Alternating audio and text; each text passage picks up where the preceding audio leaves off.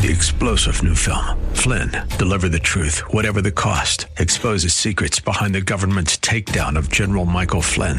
Flynn knew what the intel world had been up to. He ordered the first audit of the use of contractors. This set off alarm bells. He told the truth. He was the most dangerous person for Donald Trump to hire. They had to get rid of Flynn.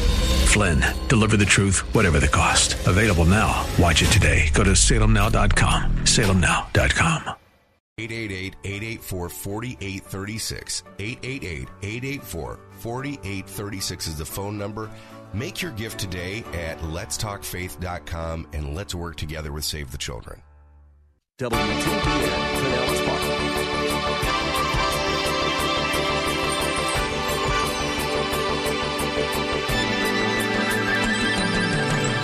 So what we're going to do this morning, we're going to learn that giving that is characterized by virtue and integrity will always have the following marks. Number one, the first mark of virtuous giving, or giving that's marked by integrity, is this.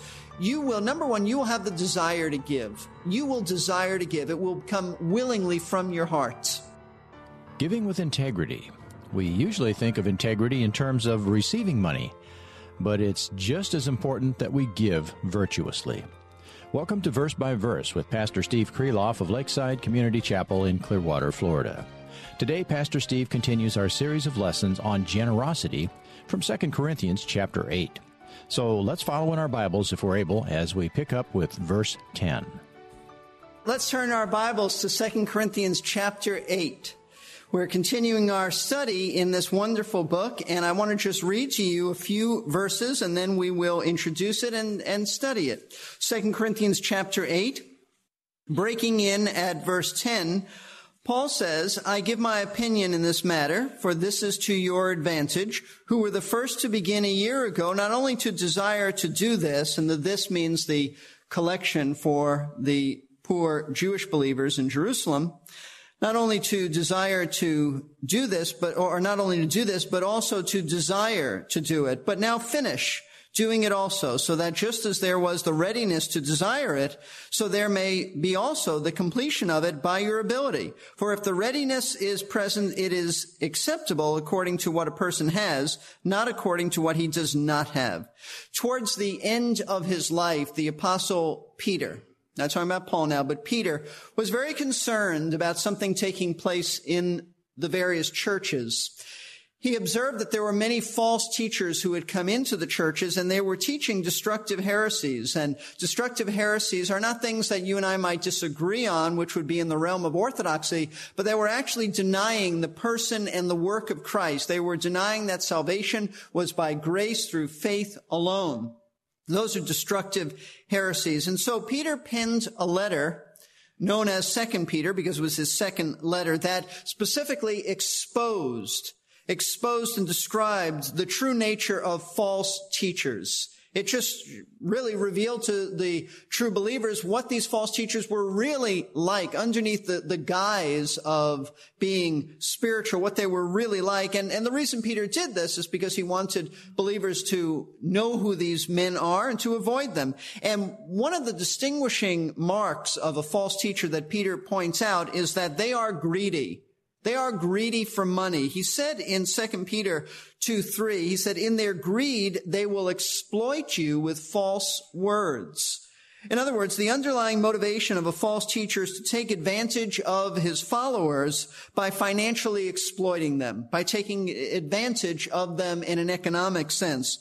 You see, false teachers are like mercenaries. They do what they do for money. They peddle their lies to make money off of people. They want to profit by what they do. In fact, Peter says not only are they greedy, but they are actually experts in greed.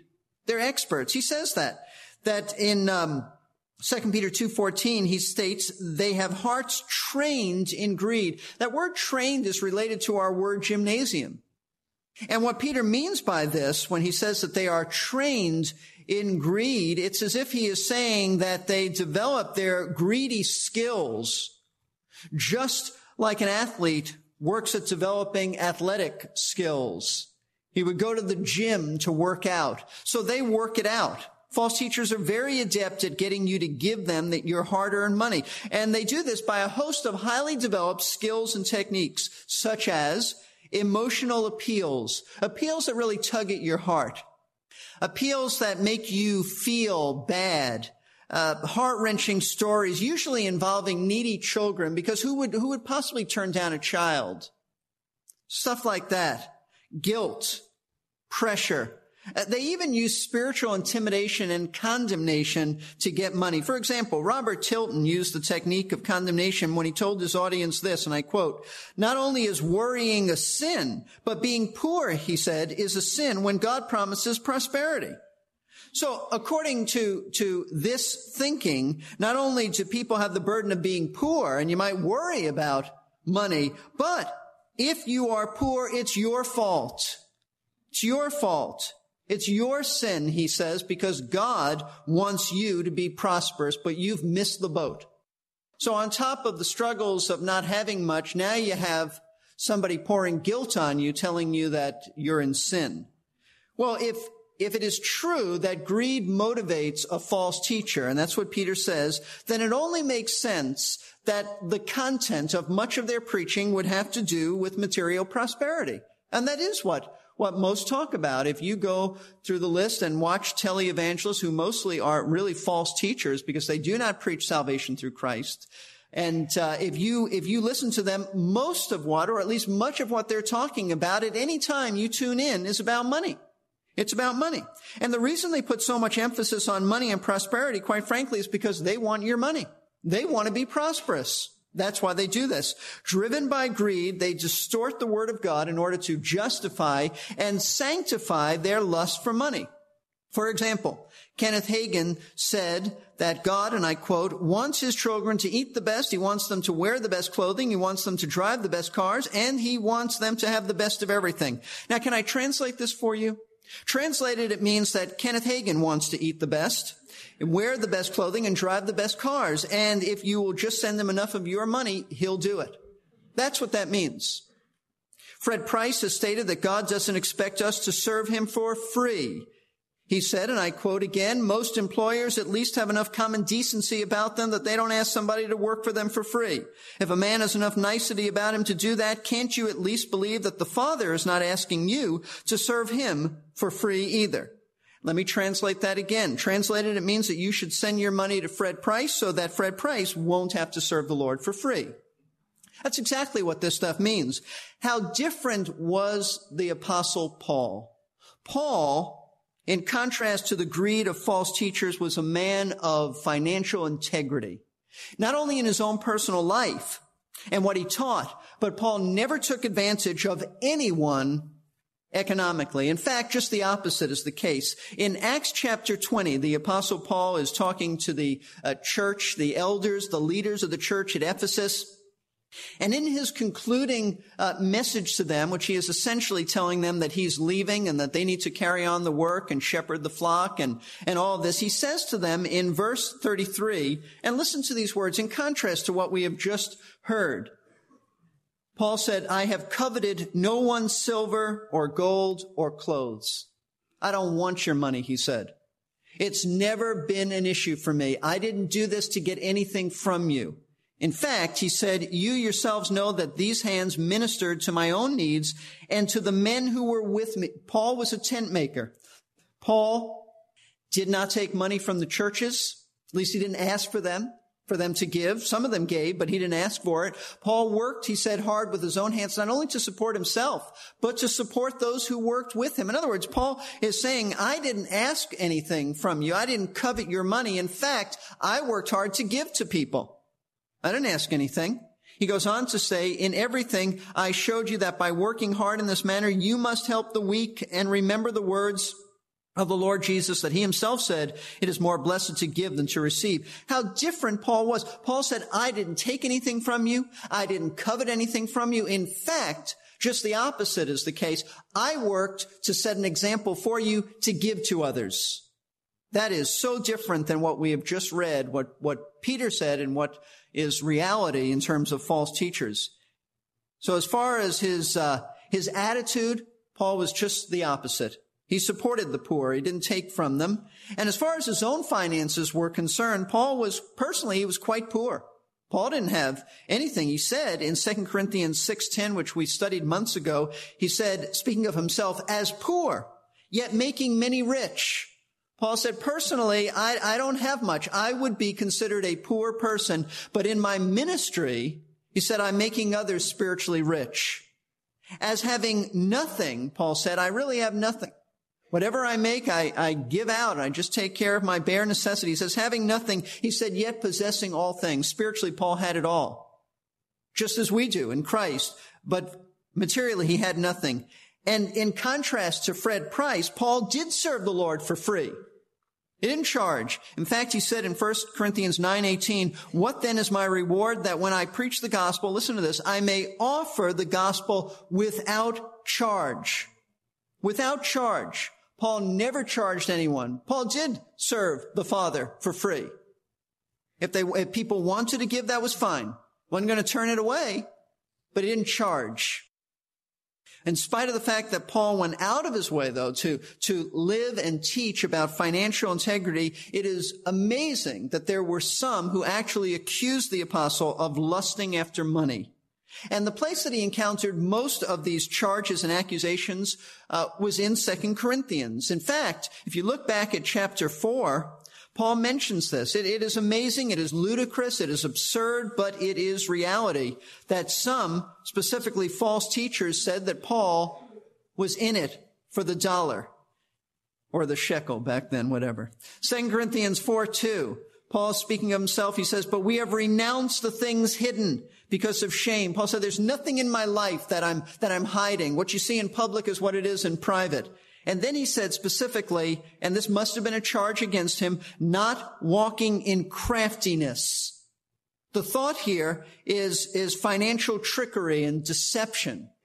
That's what they accused Paul of. And what he means by this, as we put Scripture together with Scripture, in chapter 12 of this letter, and we've talked about this before, Paul seems to clarify what the charge was specifically, and it's this. Notice verse 14 of chapter 12. For this third time, he writes, I'm ready to come to you, and I will not be a burden to you. It means I won't be a financial burden to you, for I do not seek what is yours, but you. For children are not responsible to save up for their parents, but parents for their children. He said, I don't want your money. I want your heart. I want your life dedicated to Christ. For I will most gladly spend to be expended for your souls. If I love you more, am I to be loved less? But be that as it may, I did not burden you myself. Now he said, I want you to understand when I was with you, the other times I didn't burden you. I'm not about to burden you. And then he begins to be sarcastic. There's a little statement of sarcasm. And he says, nevertheless, crafty fellow that I am, I took you by deceit. What he's saying is, I have never burdened you. Oh, that's right. You think I have. You think I'm a crafty guy who's figured this all out and that I've tricked you. Oh, that's right. I forgot. That's what you think about me. And what was it that they specifically thought? Verse 17, certainly I did not take advantage of you through any of those whom I sent to you, have I? Now, what he means by this is that Paul was accused of sending his missionary colleagues, his associates, back to Corinth to pick up money that had been collected already. Now, they didn't finish it, but they collected some for the poor believers in Jerusalem so that they'd bring it to Paul and Paul could take some out of the offering plate for his own personal needs. That's what they were accusing him of. In other words, they charged him with being a crafty thief who had tricked the church into giving him the money that he said was being collected for the saints of Jerusalem. That's precisely what it appears to be they had accused him of. But you know what? Paul wasn't like that at all. His entire ministry was characterized by financial integrity. And so it is not surprising that when Paul teaches about the subject of money, he made sure that he instructed others to give with integrity as well. And that is precisely what 2 Corinthians chapter 8 is dealing with in the verses that we read before, and it continues really, I think, to the end of the chapter. Chapter 8, along with chapter 9 in this book, these two chapters offer the most extensive teaching anywhere offered by Paul on the subject of giving. And his purpose, as we've stated many times before, was to stimulate the church at Corinth to restart the weekly collecting of money for the poor believers in Jerusalem. They had been hit very hard in Jerusalem by persecution and by being ostracized by their families and all that, and they were very poor. And so Paul wants churches around the Roman Empire to give to these believers. He wants them to give generously. He wants them to be motivated by love as they follow ultimately the example of Jesus Christ, which is what we looked at last week. In verse 9, he gives the supreme model for all giving. This is the grace of our Lord Jesus Christ. We are to be gracious like this. For you know the grace of our Lord Jesus Christ, that though he was rich, yet for your sake he became poor. It means that he, being in the form of God, became a man. He gave it all up to become, not giving up being God, but giving up being in the form of God to be a man. That's what he means by poor, so that we who are spiritually bankrupt through his poverty might become rich, meaning that Jesus Christ died for our sins. And when we come to faith in Christ, we are given all the riches of glory. And a down payment is the Holy Spirit, the assurance that there's more to come and you will ultimately enjoy your spiritual riches. So that's what Paul has been teaching. Now, having established that the Corinthians need to give and give generously, in the verses before us this morning, Paul lays down, and this is so important for us, several principles concerning the fact that our giving should be characterized by integrity. Paul doesn't just want you to give. God doesn't just want you to give. He wants you to give in a virtuous way, in an ethical way. And that's very unique to our age. He wants us to give in the right ethical manner. You see, these principles are so important for us because they will help you to evaluate all fundraising campaigns and fundraising appeals, which in this day and age, if you are a Christian, you're going to hear about that stuff. You hear it at the local church level. You get letters in the mail, parachurch organizations, mission groups, mission agencies, charities. Everybody wants your money. So you have to know, how do I evaluate this? How do I know I'm not being taken advantage of? How do I know that when I give, I'm not being exploited? You need to understand these principles because we can be very vulnerable out there. And as I told you, it's not just false teachers that are skilled at asking for your money. There are legitimate spiritual leaders who know just how to pull at your heartstrings. And we want to make sure that we are not vulnerable to those who would exploit us financially. So these are truths that we're about to study that will help you to discern what is ethical and what is unethical in fundraising appeals. It's helpful for us as a church body to understand this. It's helpful for your leaders to hear these truths and to make sure that we are marked by integrity. So what we're going to do this morning, we're going to learn that giving that is characterized by virtue and integrity will always have the following marks. So let's begin to get into this, and I hope that you have a page to write notes on. This would be helpful. Number one, the first mark of virtuous giving, or giving that's marked by integrity, is this.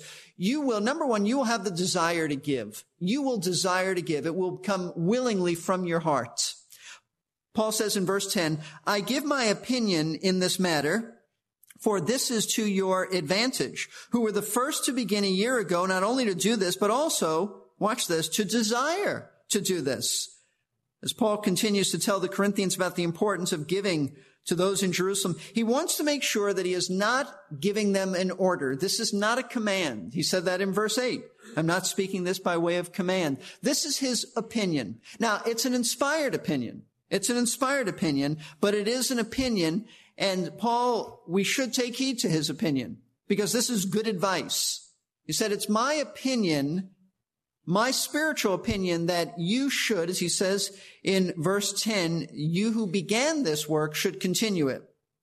Why? He says, let's read it in context. For this is to your advantage, who were the first to begin a year ago. In other words, it would be best for you Corinthians to continue taking these offerings in order to finish what you started last year.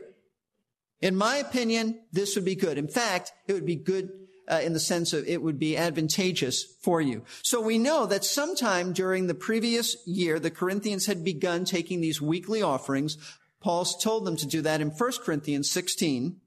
But then, for some reason, they stopped doing it, probably because of the influence of the false teachers, internal problems. For whatever reasons, it stopped. It is stalled. And Paul says, I want you to restart it because it would be to your advantage. Now, how would it be to their advantage? Why would it be beneficial? He probably means that God promises to meet the needs of those who actually give generously, who continue doing this. Not who start it and then stop it. Not those who just have intentions to do it. Not only those who have a desire to give, but those who actually do it. And the Corinthians really, they may have initiated it, but pretty much it was just limited to desire. Desire. Notice, look at verse 10 again. I'm going to emphasize the last phrase. I give my opinion in this matter, just my opinion, for this is to your advantage. It's beneficial for you to do what? To start it up again, who were the first to begin a year ago, not only to do this, yes, you started it, but watch this, but also to desire to do it. That's a tremendous phrase, to desire to do this, because what he's telling us is that when the Corinthians first heard about the need in Jerusalem, that there were poor people there, poor believers, they desired to give. They had it in their hearts to give, and they had willing hearts to contribute to the needs. And Paul is simply reminding them that no one forced you, no one put pressure upon you. You wanted to give. It came from your own willingness.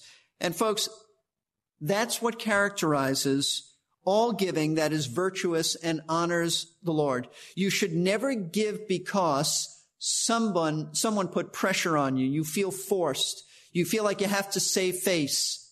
They wrote you a letter that you don't know how to get out of. You're embarrassed if you don't give. That should never be why you give. Those who give generously should only do so because they desire to give generously. It's something they have in their hearts to do, and they're not giving reluctantly. And that is exactly what Paul says in chapter 9, verse 7. We've looked at this before, but you know what? I know as a pastor, I'm not coming this way again. I don't think in my lifetime. I want to make sure I'm very thorough on this, and so we'll reiterate these things. Verse 7, each one must do just as he what? Purposed in his heart. Whatever you desire to do in your heart. Not grudgingly or under compulsion, for God loves a cheerful giver. Don't give because somebody is coercing you to give. Give because you want to give. That's virtuous giving. A willing heart is the key. I was reading this week how when King David was talking about the temple being built, of course his son Solomon would be the beneficiary of that. God would not allow David to build the temple, though it was in his heart to do that. But when David was collecting resources for it, the Bible says that the people willingly gave. They had a willing heart to give. And they gave a lot. And David personally gave a fortune for it. Of course, David owned a fortune, but he gave. And the people did. They had willing hearts. That's 1 Chronicles 29. See, one of the ways to determine if a financial campaign is marked by integrity is to evaluate if people are encouraged by the leadership to give voluntarily out of a desire in their hearts to give, or if they are intimidated to give, giving out of guilt or some high-pressured approach. There are some pastors who so browbeat their people into giving that if they don't give what he thinks they should give, he's going to do such things. He's going to scold them. He's going to send the offering plate around 3 times. He's going to shame them. He's even going to threaten them. Mark Twain, who was not by any stretch of thinking a Christian, but was a humorist, Mark Twain said once that he was so sickened by long appeals for money that not only didn't he give what he planned to give, but Mark Twain said he actually took some money out of the offering plate. Now there's a thought. It's not a good thought. It's a funny thought. I wouldn't recommend that. But let me state the principle of verse 10 as clearly as I can. All virtuous giving, godly giving, starts with a desire to give. Why? Why is that where it begins? Because God is the one who puts the desire on your heart. God is the one who does that. So that when you say yes to a fundraising appeal, you have the assurance that you're giving what God wants you to give. Not only where you should give, but what you should give. God is the one who leads us by desires. And we know that because Scripture speaks about it. He gives you the desire of your heart, and he puts those desires there. Now, if it's contrary to the Word of God, then God's not giving you that desire. But you hear about something, it makes sense to you, God has given you wisdom. You go, yes, that's what I want to do. But that's where it begins. You want to do it. You don't feel like you have to do it. If you feel like you have to do it, then don't do it. Don't do it then. In other words, do what the Lord is moving you to do. And don't do what he's not moving you to do, especially when people pressure you. There's plenty more to discuss in this passage, but we're out of time. I hope you can join us for the next verse by verse as Pastor Steve Kreloff concludes this message in our series from 2 Corinthians 8 and 9 about generous giving. Pastor Steve is the teaching pastor at Lakeside Community Chapel in Clearwater, Florida. Learn more at lakesidechapel.com or call 727-441-1714. This is Jerry Peterson. One philosopher has said that a single kind deed is worth more than 1,000 good intentions. 3-star General Michael J. Flynn, head of the Pentagon Intelligence Agency, knew all the government's dirty secrets. He was one of the most respected generals in the military. Flynn knew what the intel world had been up to. He understood its funding. He ordered the first audit of the use of contractors. This set off alarm bells. The explosive new documentary, Flynn, Deliver the Truth, Whatever the Cost, uncovers the facts behind this scandal. Flynn told the truth. He was the most dangerous person for Donald Trump to hire. I find out the worst enemy that I'm going to face in my life is right here in America. They took my assessment and they wanted me to change it. And I was like, I'm not changing it. They had to get rid of Flynn.